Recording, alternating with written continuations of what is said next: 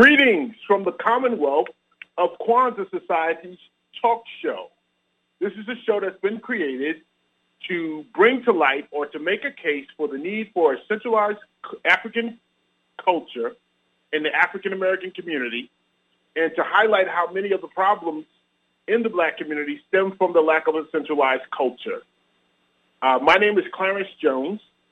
I'm your host today, and I'm going to use this time to make my case for that need for a central culture in the African American community and the African diaspora, and how that lack of a central culture and that decentralized nature has made the black community extremely vulnerable and extremely inefficient historically and presently.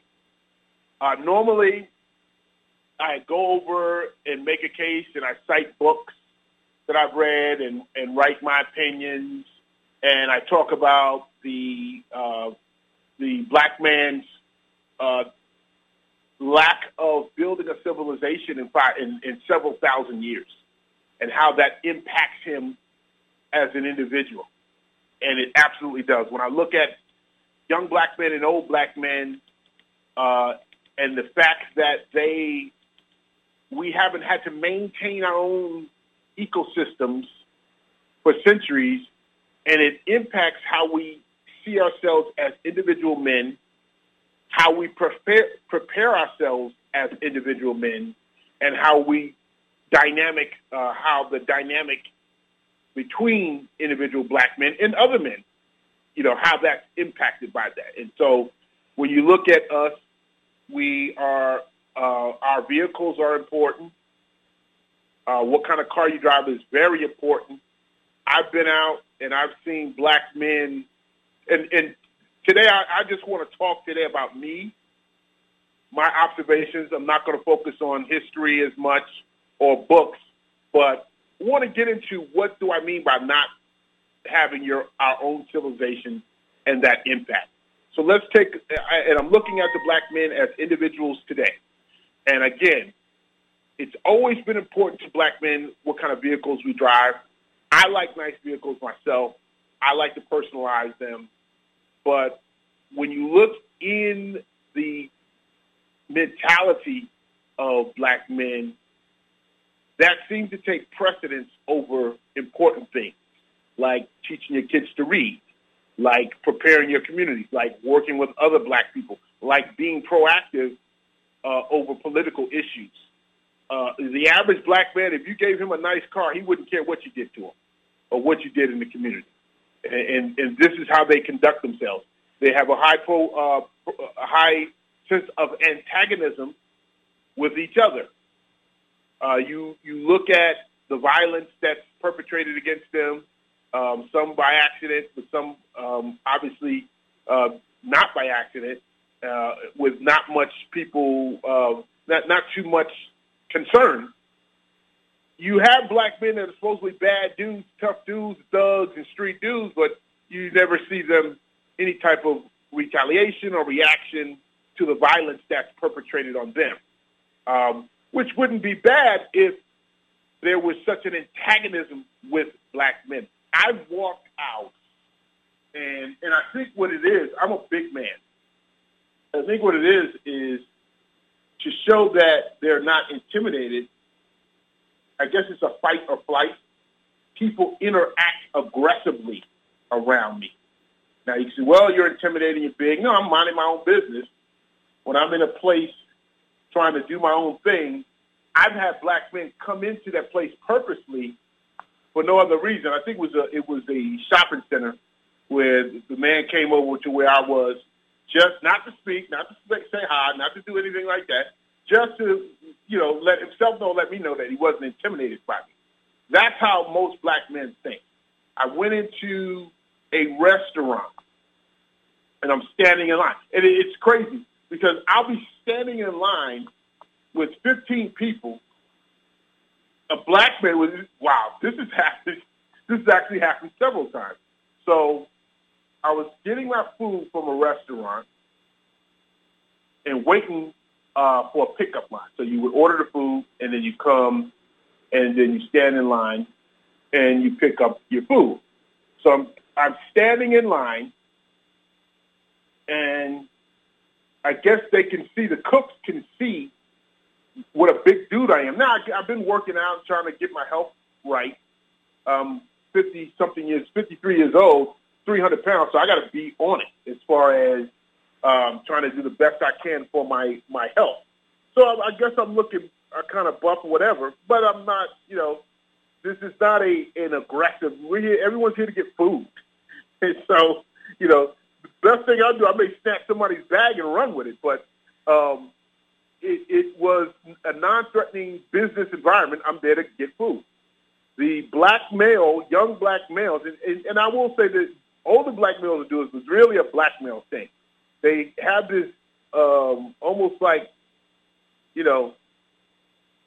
like we're out in the jungle or somewhere, we're out in the wild, and there's a predator coming around, and so everyone starts acting accordingly. So the dudes, and I think it was more than one, comes out just walking around, kind of looking back at me, not looking, but looking. And so this is that natural antagonism that I noticed with black males. And so now my question is, well, maybe you're tough guys. Maybe you bad dudes. Well, then why is that no when people do crazy, horrible things to us, there's no response. If we have so many bad dudes, which we clearly don't. So that was at a restaurant, a takeout restaurant. I think the next place was at it was at Home Depot or Lowe's. Again, now, it's not like I'm standing somewhere and I'm standing there looking real menacing. I've been in a situation where I've been pissed off, and I've done that. And it's interesting how, this was nothing to do with that. It's a line of like 10 people, and I'm waiting in the back of the line. I'm towards the back of the line. A muscular-looking African-American male is up front waiting. For some reason, they turn around, and that's it. Oh, they must smell something or smell testosterone. I don't know. But we're all standing in line, so it's not like we're, fighting to get to the front or anything. Everybody's waiting, but somehow my presence causes the man to give me more attention. And so imagine 15 people, maybe even 20, definitely more than 10 people in a line. I'm towards the back of the line. The black man's towards the front. So all non-black people in the line. Somehow or another, that black man is always turning around looking at me. Real threatening. And so that was at Lowe's. Then I'm walking, and wow, this is the pattern. Wow, I'm putting it together. Now I'm walking, trying to get food. I'm always trying to get food. I'm always in a situation that the last thing on my mind is getting into it with anybody. I'm trying to get a hamburger. So I'm walking to get a breakfast sandwich at a place, and I guess the man is there with his wife or whatever. So I'm walking, and I end up talking to another gentleman who was a martial arts guy, and I wanted to talk to him because I wanted my son to take into the martial arts. So I'm talking to him. So what this other black man, who I had not really noticed, is looking over at me, gets out of his car once he saw me, starts walking around his car and looking at me aggressively, gets in his car, leaves his door open. I'm like, I'm nowhere near him, looking over at me. Big-looking dude. And that's another thing. If you're other big dudes, black men, oh, wow, I guess, we're going to have to fight because we big and I'm big. And it was just like, wow, it's ridiculous, this amount of antagonism from a clearly docile race of people. And so I'm not encouraging race wars or anything like that. But if you are the bad dude that you were supposed to be, boy, I tell you what, you sure run for run the fine aisle shopping whenever anything bad happened to you, as far as black males. And so I think that stems from the lack of male madness, the lack of mentoring that does not exist in the black community, in the black race. So the whole concept of manhood simply does not exist. And you have hyper-aggressiveness that exposes the docile nature in black men. So it's not like if you was just bad dudes, tough dudes, don't mess with them. They're all right. It's not like that's not what's happening. You rather jump on black people. And not only you rather jump on black people, and not like, okay, jumping on white people is a good thing. No, not only you rather jump on black people, you seem to seek out black people to jump on. So they will walk by. I've been in situations where it's a whole bunch of non-black people, and so we can't say white or black. It's really not relevant. It's a situation where you would think there would be a natural cohesion with black people. There's a natural aggression and antagonism. And then, again, it's a whole bunch of non-black people. It is always a black man or woman that roll up on you, looking at you very aggressively. And then here's the other thing that is part of the fractionalism and lack of unity and lack of camaraderie. We get into this speak stuff. Black people are into who speaks to who. And this has definitely been a big issue for me that I've noticed. The people, you come into a situation, and there are other people there. The black people notice you. They see you first, but wait for you to speak to them. So they see, like if I see someone I recognize or someone that I think is a athlete or someone, notable or for whatever reason, even if what's up, I'm going to say what's up to you, assuming you don't see me. Black people don't do that. They tend to, at least this has been my experience, they literally will wait for you to speak to them. And it's the same antagonism and, I guess, dominance in their mind. So and again, of course, being an athlete, a retired athlete, I'm in a situation where I'm usually pointed out, and that's part of it as well, where people will say, they start talking, and that's the football player this, the pro football player that, and they end up, instead of just saying, hey, I heard you play football, or I heard you, they will walk around you, and they kind of hover around you, waiting on you to speak. So that's been my experience for a long time. And actually, even before I played pro, I think before that, I was not someone that was a high-status person, so no one cared. So once I became a professional, now my status has changed, and instead of being, saying, hey, what's up, I heard you play ball, it's this dominance thing that's very important to the men and women. And so you see that in the black men. You see you don't see them. You see them. It's more important to a black man that a black man respects him. He's not bothered by the fact that the whole world doesn't respect him. At least that's what it seems like to me. That's been my observation and experience, that black males tend to be very mindful of how you treat them, how other black people and other black males treat them, and you can get yourself into something with them fairly quickly. And now, I've always been aware of that my size, if anything, would cause a black man to get a gun before he would let me just beat him up. So you have black men out there that might get into a confrontation with you, and if it's another black male, oh, yeah, he's going to get a gun.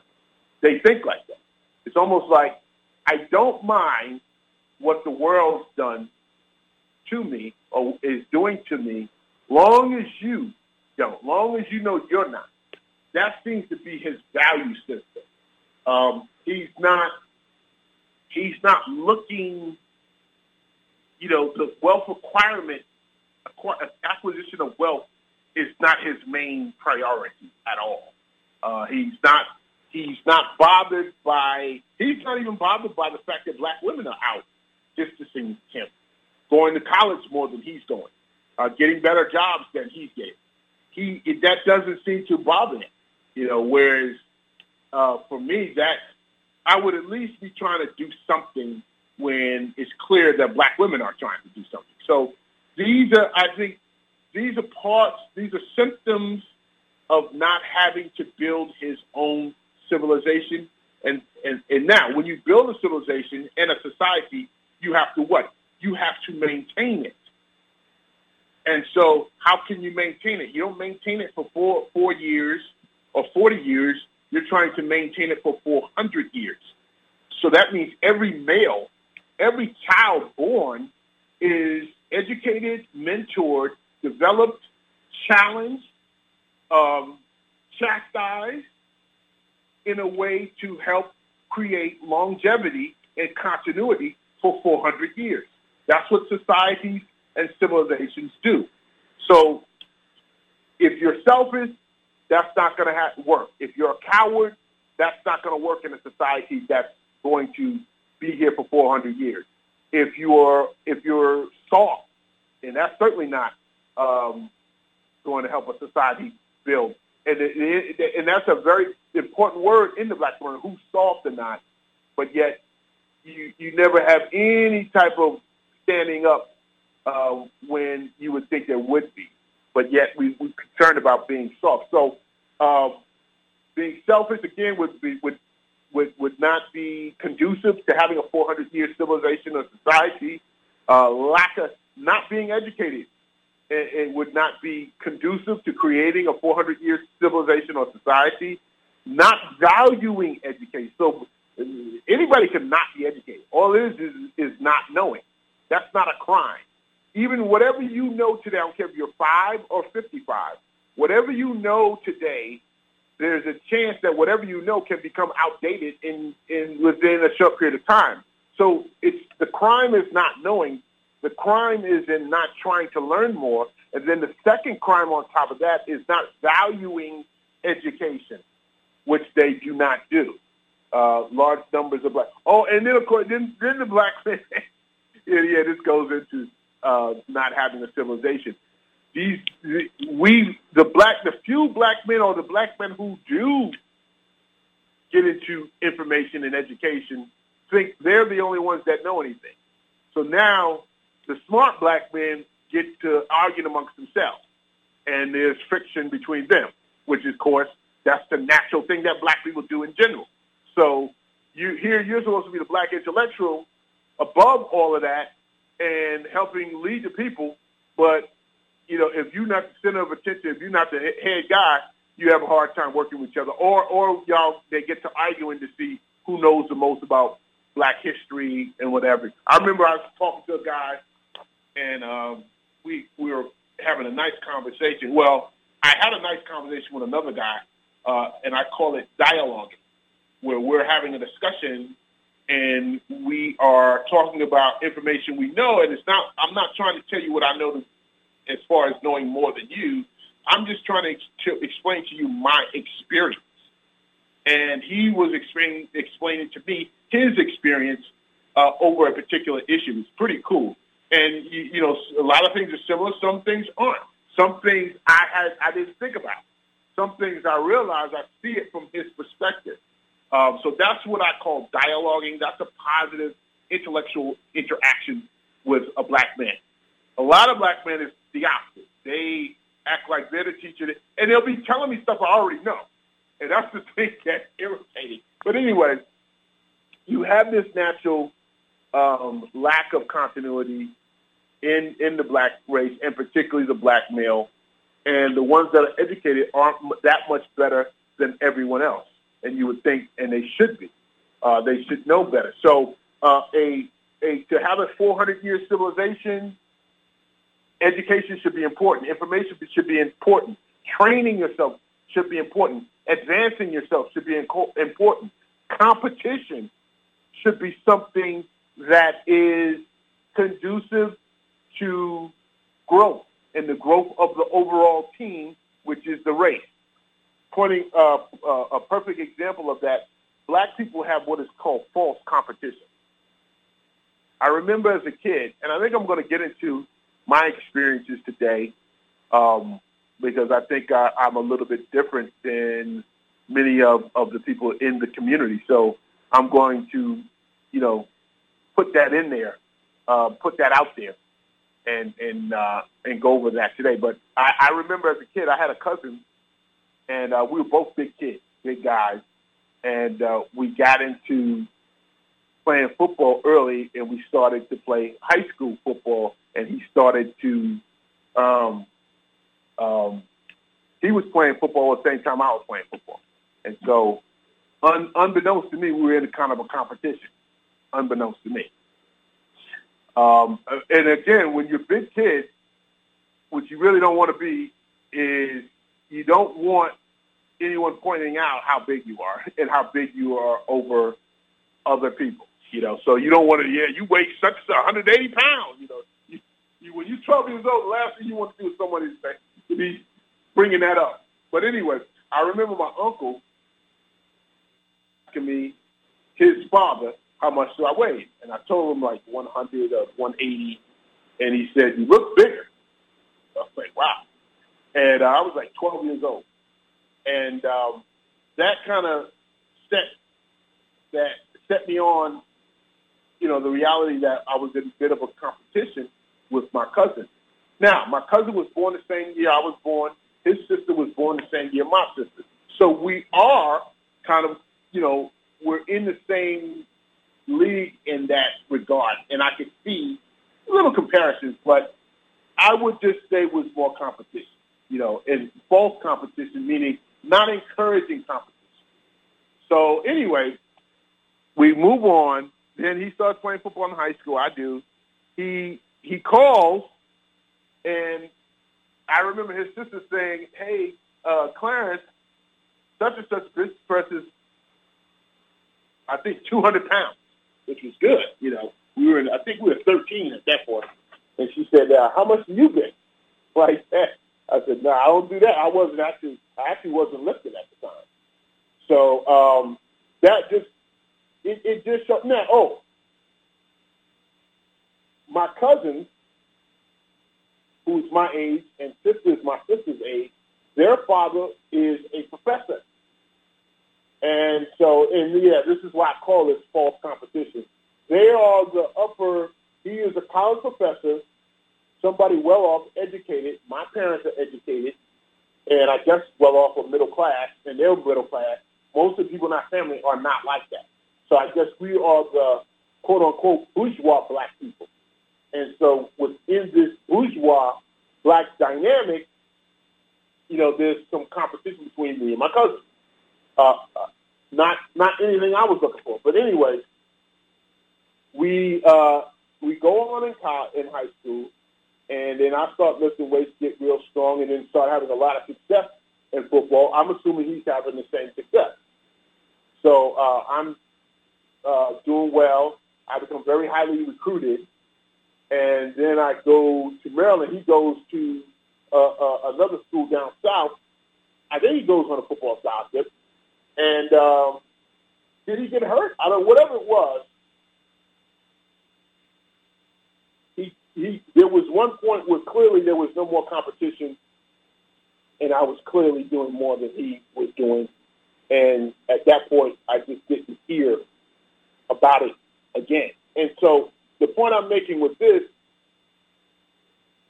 is we have that. You have that false competition in the black community. When you go to a black family reunion, everyone's happy to see each other. Everybody's doing this. You also get the what are you doing, and what this child is not doing, what this child is doing.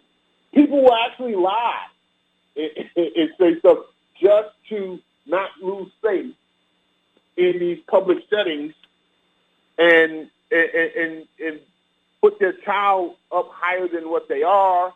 Other people are looking to see when your child's not doing well.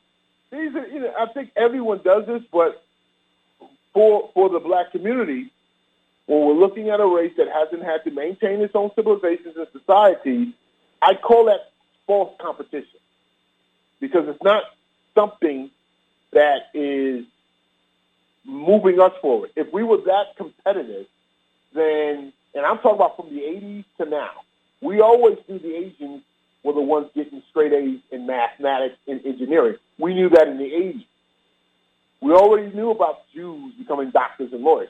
So if we were really that competitive a people, and we're the so-called bourgeois, where's that thirstiness and competitiveness to compete with the people clearly doing extremely well, to compete with the people clearly putting themselves in position for wealth creation, for a very good lifestyle in this country?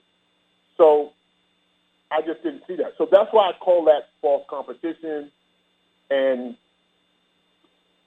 indicative of a race of people that hasn't had to create its own dynamic, create its own society, and create its own civilization, and how that's impacted individual black men. And it's also impacted black female and male interactions. It's more competitive. It's not even competitive. That a black if you want a black woman to do something, you have a black male tell her not to do it. So that's the general interaction between black males and females. Or you have the black males that want to mate with the black females and, want to assume the dominant position, but they're not doing anything dominant in society.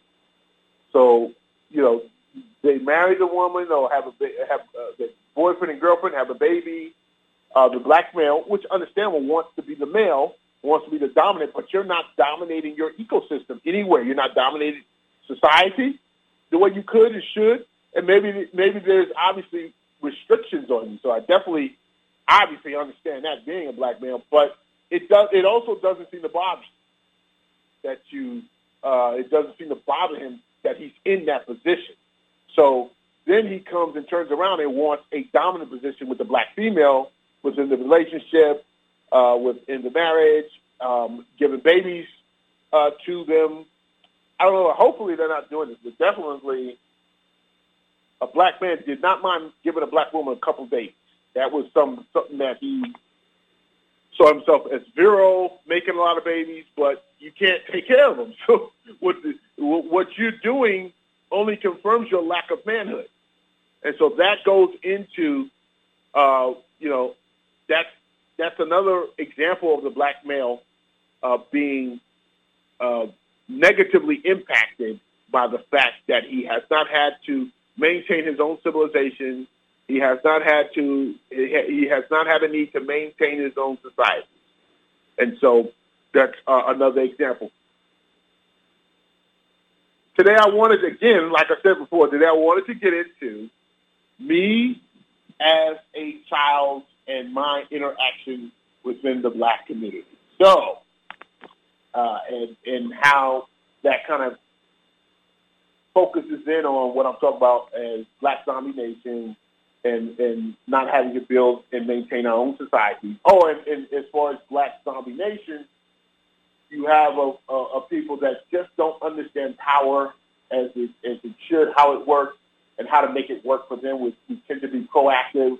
We tend to be reactive instead of being proactive. And so and I definitely see examples of Black Zombie Nation that I'd love to talk about at another time, but today I'm really talking about me. So, okay, my father, Clarence Sr., went to Kentucky State University on a football scholarship. He was very fortunate and very blessed to get that scholarship. He knew if he hadn't gotten that scholarship, he was going to the military, because where he lived in North Carolina, that was the only option you had. You really didn't have many options in that town. He was a smart kid. He was a leader. but there weren't that many outlets for that for him growing up. But he was a great football player. So when he got to college, to Kentucky State, he knew this was his one shot. And he knew he had to get this. He had to make this happen. And so he was someone in college on a mission, like a lot of people. Unfortunately, I wasn't like that, but and I think the socioeconomics were different, and that was a major part of that. We'll get into that. But anyway, he was a man on a mission at Kentucky State. He was captain of the football team. I think he was captain of the baseball team. He was definitely a big man on campus, a leader, and became successful. He met my mother at camp at Kentucky State. My mother is from Bessemer, Alabama, and they became an incredible team and indicative of that era in history where blacks were coming out of the southern rural areas and getting opportunities at colleges, and they made the best of them and did very well. My mother went into teaching, and so you have two young, educated black people coming to New York in the 60s, late 60s. I was born in 68, and they had an apartment in the early 70s. My sister was born in 67, so they were doing well. And the interesting thing about it, they were doing well, but that doesn't necessarily mean they were living well. So they were living in the same apartments. I guess that plays into this as well. They were the Barack Obamas and Michelle Obamas, when they're young, essentially live in the same places that the working class people live. Bus drivers, cab drivers, people that work for the post office, people that probably wait tables and stuff. Because when they're young, they're not making that money. They have student loans, they're going to college. So they're like everyone else. As time goes on and they acquire degrees and get education, they acquire jobs, and they acquire a quality of life and a living standard that continues to go up.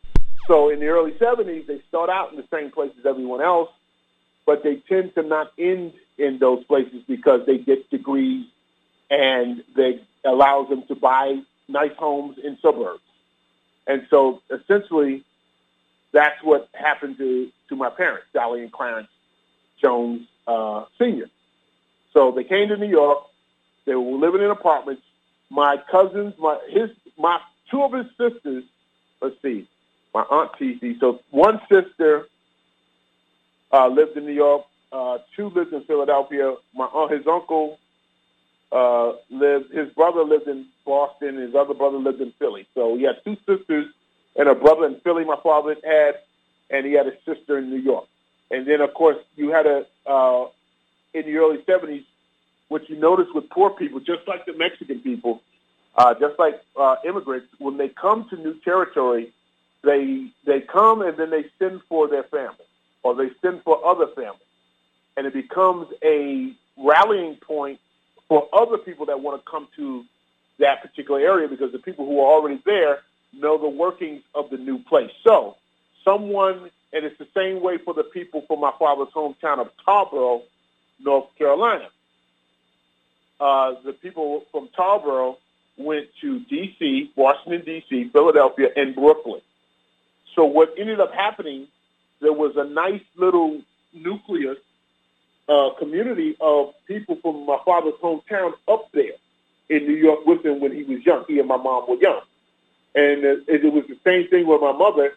My mother had, my mother had three sisters in New York that came up from the South.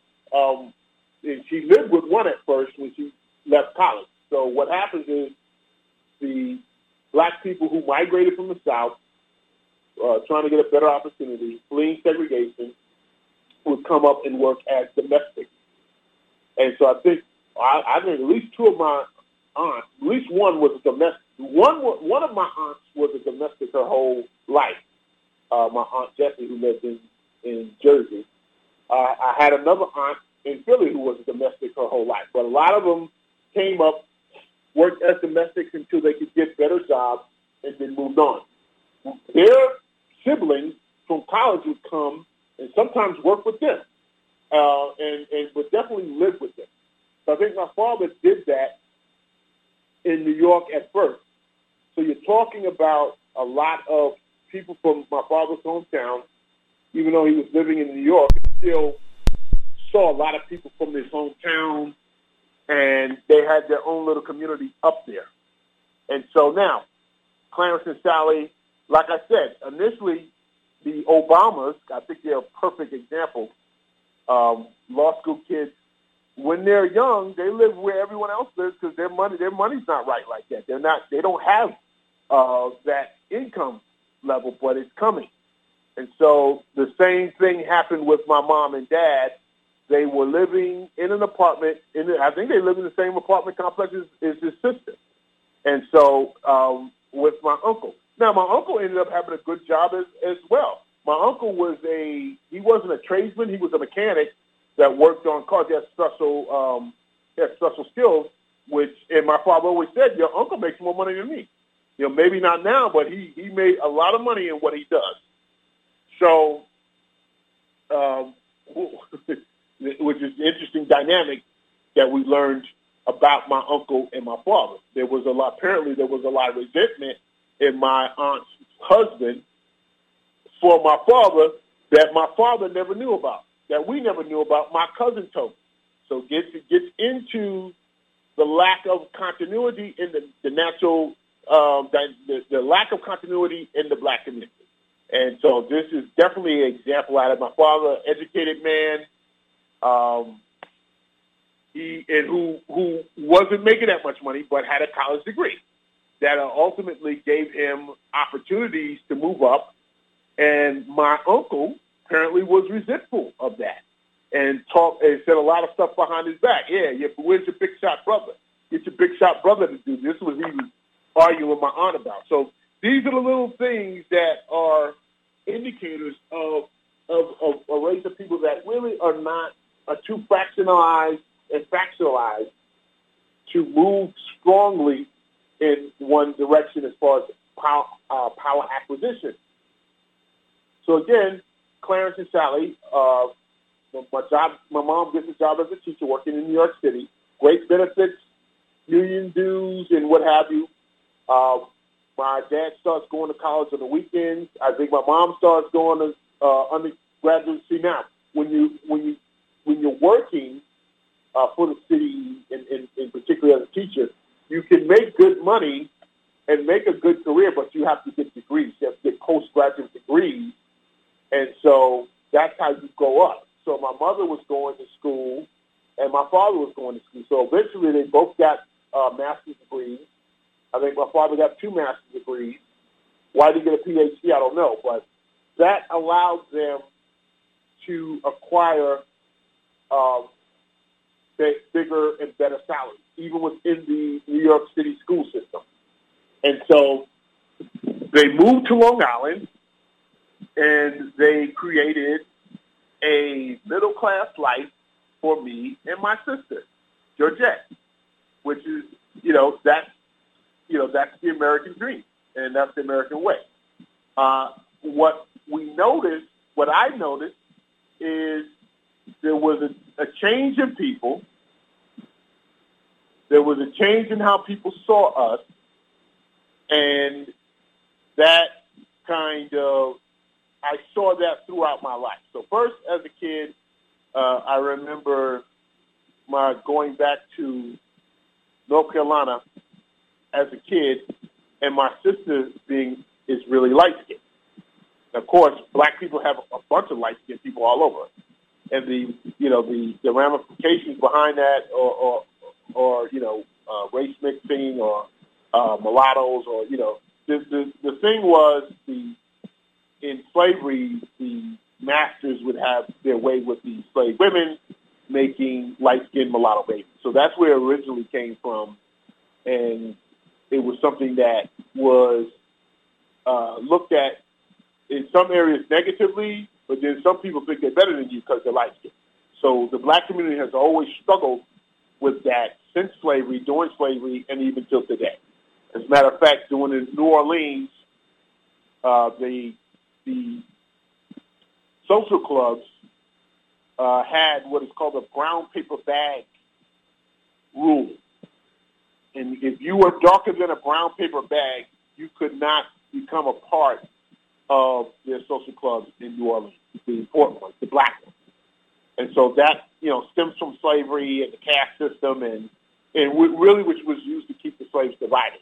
Is really to keep black people in labor and the people, poor people in general. Any way that can be used to keep poor people divided is used. And so that's one. And so the brown paper bag was one. When you go back and you look at a lot of HBCUs, particularly in the 1920s, you look at the pictures, mostly light-skinned people. I remember in one of the famous churches in New York, the great Marcus Garvey, apparently there was such a hierarchy that light-skinned people would sit in certain parts of the church, in the big, well-to-do churches in New York City at the turn of the century. And Marcus Garvey, the great leader, black nationalist leader, said, I'm going to break that, and he's going to go sit in the area. And he almost got his ass whooped doing this. And so that's how strong that was with it. So that's something that's always been something we've always struggled with in the black community, good and bad, meaning some people not liking light-skinned people or light-skinned people thinking they're better than you because they're light-skinned. So we've always struggled with that reality, with that dynamic. So anyway, I'm 4 or 5 years old. We're the Huxtable, not knowing. My mom and dad, work hard in school, and we're doing a little bit better than other people. Not that you really, I couldn't notice that, to be honest with you. But anyway, we go down south, and we went somewhere at someone's pool party, and I remember my sister being so uncomfortable because everybody was staring at her. And she was very light, but she does not look mulatto. She just looks like a light-skinned African-American female. And so that was my first experience in realizing that we're all black people, but we're not all the same, and we don't all look the same, or we don't all think the same, and we don't all think the same about each other. We're not all one big happy family. So that was an example of that. When we moved to Long Island, I remember the family looking at us different. Well, I think my dad was the first and only person on his side of the family to go to college. So they looked up to him, in a way because of that. And I just remember, everyone looking at him, everybody wanted to come out to our house for vacation, not vacation, but for holidays, Christmas, Thanksgiving, and also remember people not doing as much when we came. And I remember your cousins interacting with you is just kind of different, like you bourgeois or what have you. And I remember when I first realized what a bourgeois person is, I immediately thought to myself, this is what my cousins think we are. And these are my cousins in Queens, who at the time were getting into they call it the 5% Nation. It was basically a form of black nationalism. The kids were revolting against basically racism, and the 5%ers were a sect of the Nation of Islam. So what happens is kids know what's really going on. They know that's what's wrong with the world. They don't know how. They don't know what to do, but they know that this system is not necessarily for them, particularly poor kids or particularly black kids.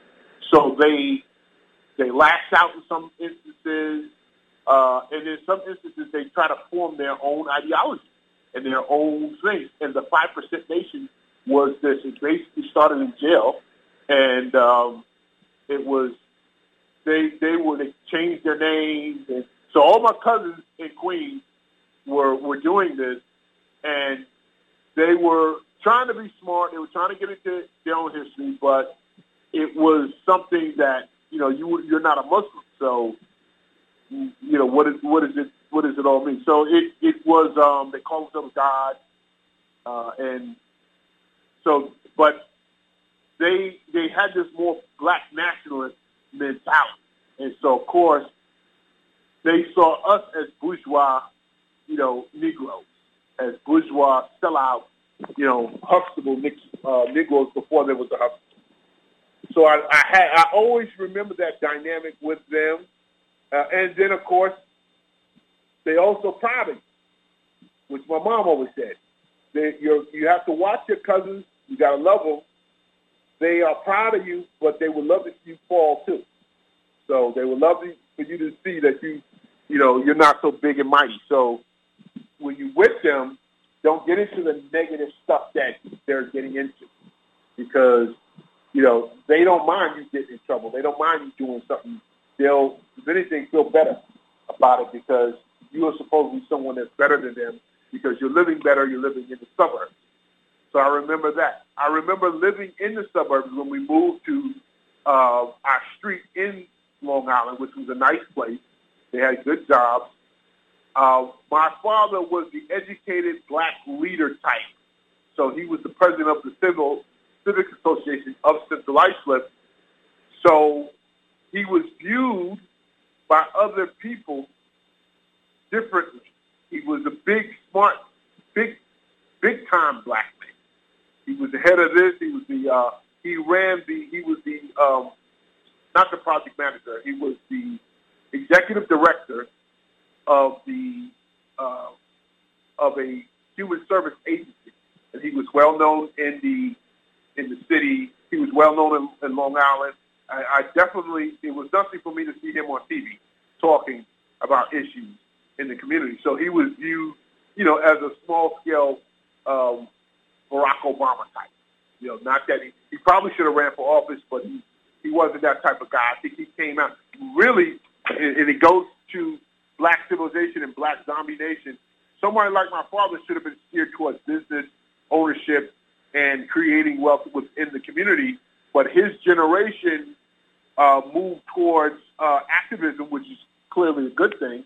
Activism, education, and human service types of things, and not enough of us, of his generation, was steered towards wealth creation. So that's starting their own businesses, working in black businesses, so that you can help other people, black people, work in their own businesses, create their own businesses and create wealth within the black community and acquiring power through that. So he definitely should have been steered towards that. He was not, and he wasn't that interested in it. And I think, he should have been steered towards it, and also with the politics, but the politics was a bit dicey because, again, you had a black community that really didn't vote like that. They weren't that savvy.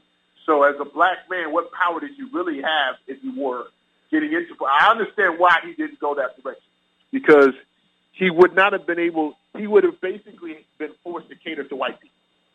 And even regardless of party, because the black people were not that organized, were not consistent voting blocks, did not have the wealth to get behind specific candidates. Matter of fact, if anything, they would be more resentful of you, which I got a lot of resentment looking back just on my street because my father was supposedly a big shot. So what goes on in society, whatever the parents are talking about, the kids are right there listening. And so if they're resentful of these educated black people, their children are going to be resentful of these so-called educated black people.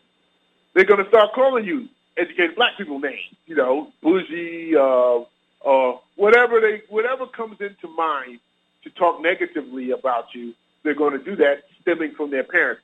And I'm pretty sure, thinking back, a lot of that flack my sister and I caught. And so I remember that we were the others. We weren't just like every other black. And now, even when I wanted to be down, my role model as far as my age group was Big Daddy Kane.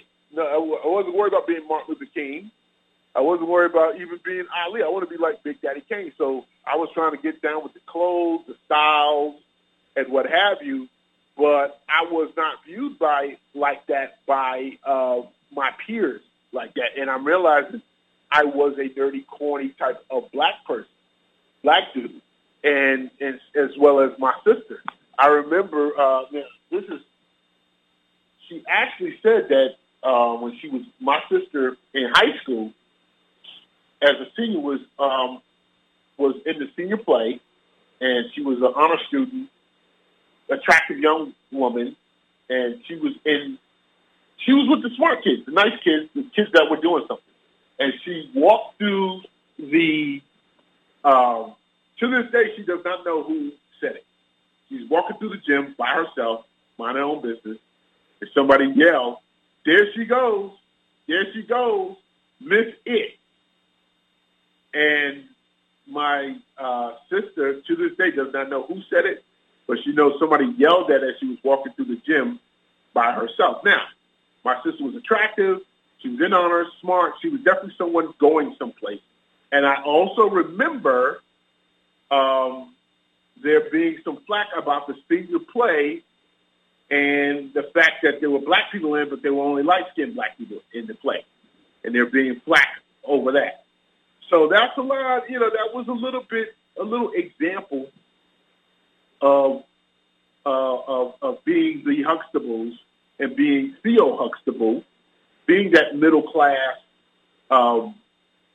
African-American male and trying to fit into the African-American spaces that you wanted to fit into. Again, I wanted to be in the Big Daddy Kane spaces. I was not worried about being in the upper middle class black spaces, the fraternities, those societies, because I saw those people as sellouts anyway, and they didn't have any real power. And so, but I wanted to be in the urban, the hip hop spaces, high school and college. And the truth of the matter is, I was not necessarily accepted in those spaces, particularly in college. Not so much in high school, because I was with a group of guys that were. But it's interesting that once I went to college, where I was by myself, and so the kids at Maryland University of Maryland, were a lot of urban kids and a lot of country kids from Virginia and Western PA, which is a big high school football hotbed. Those kids were really rural, which I was not, or really urban and D.C. urban. So when I got to Maryland, and then I'm an arrogant dude, so I did not fit in. And I think I'm what I would call misaligned. I saw myself as going to be the next Big Daddy Kane, the great rapper, and he was kind of the Big Daddy Kane was the big man of my time, of my generation. He was the dark-skinned black man that all the women liked. So, of course, as young black males, we looked up to Big Daddy Kane, the rapper. When we talk about the mid-'80s, 86 to 90, it was all about Big Daddy Kane and LL Cool J. But, that's who I aspired to be like, if anything, but I was not that guy. I was Theo Huxtable.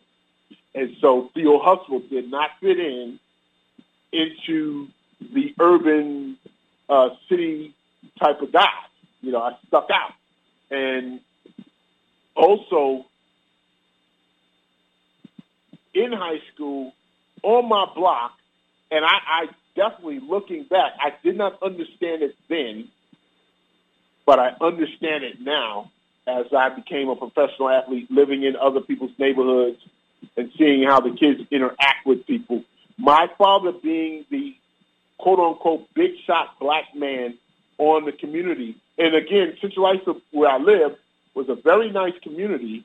It was a community, but it was not a community of, it was not, see, that's why people call me the Huxtable. It's kind of funny, because the Huxtables, the mom is a lawyer and the father's a doctor. Well, that was not Central Islip. That was not my neighborhood.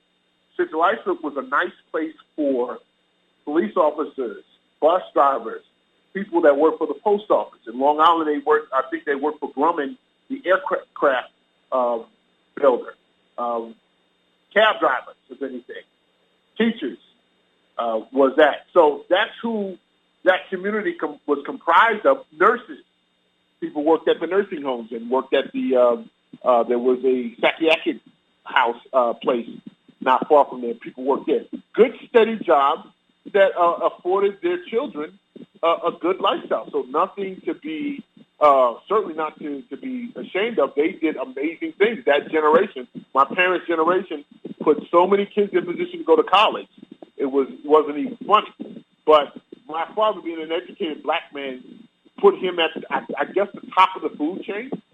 So the little resentment that existed, I think, stemmed from that. I think it stemmed from my father being a big-time black man in my neighborhood, and the kids interacted with me differently. So, those are the little things. No way. It's amazing getting into this week, talking about my personal experience. I'll have to do it next time. I ran out of time. I wanted to bring up being different and the lack of continuity in the African American community, and to show how the importance of creating that platform where we all see each other and see ourselves as the same.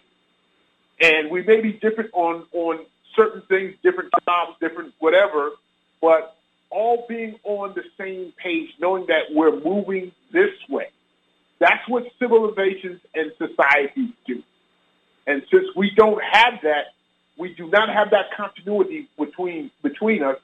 And so there are more people telling you you're not like me within the black community than there are, hey, we're all one.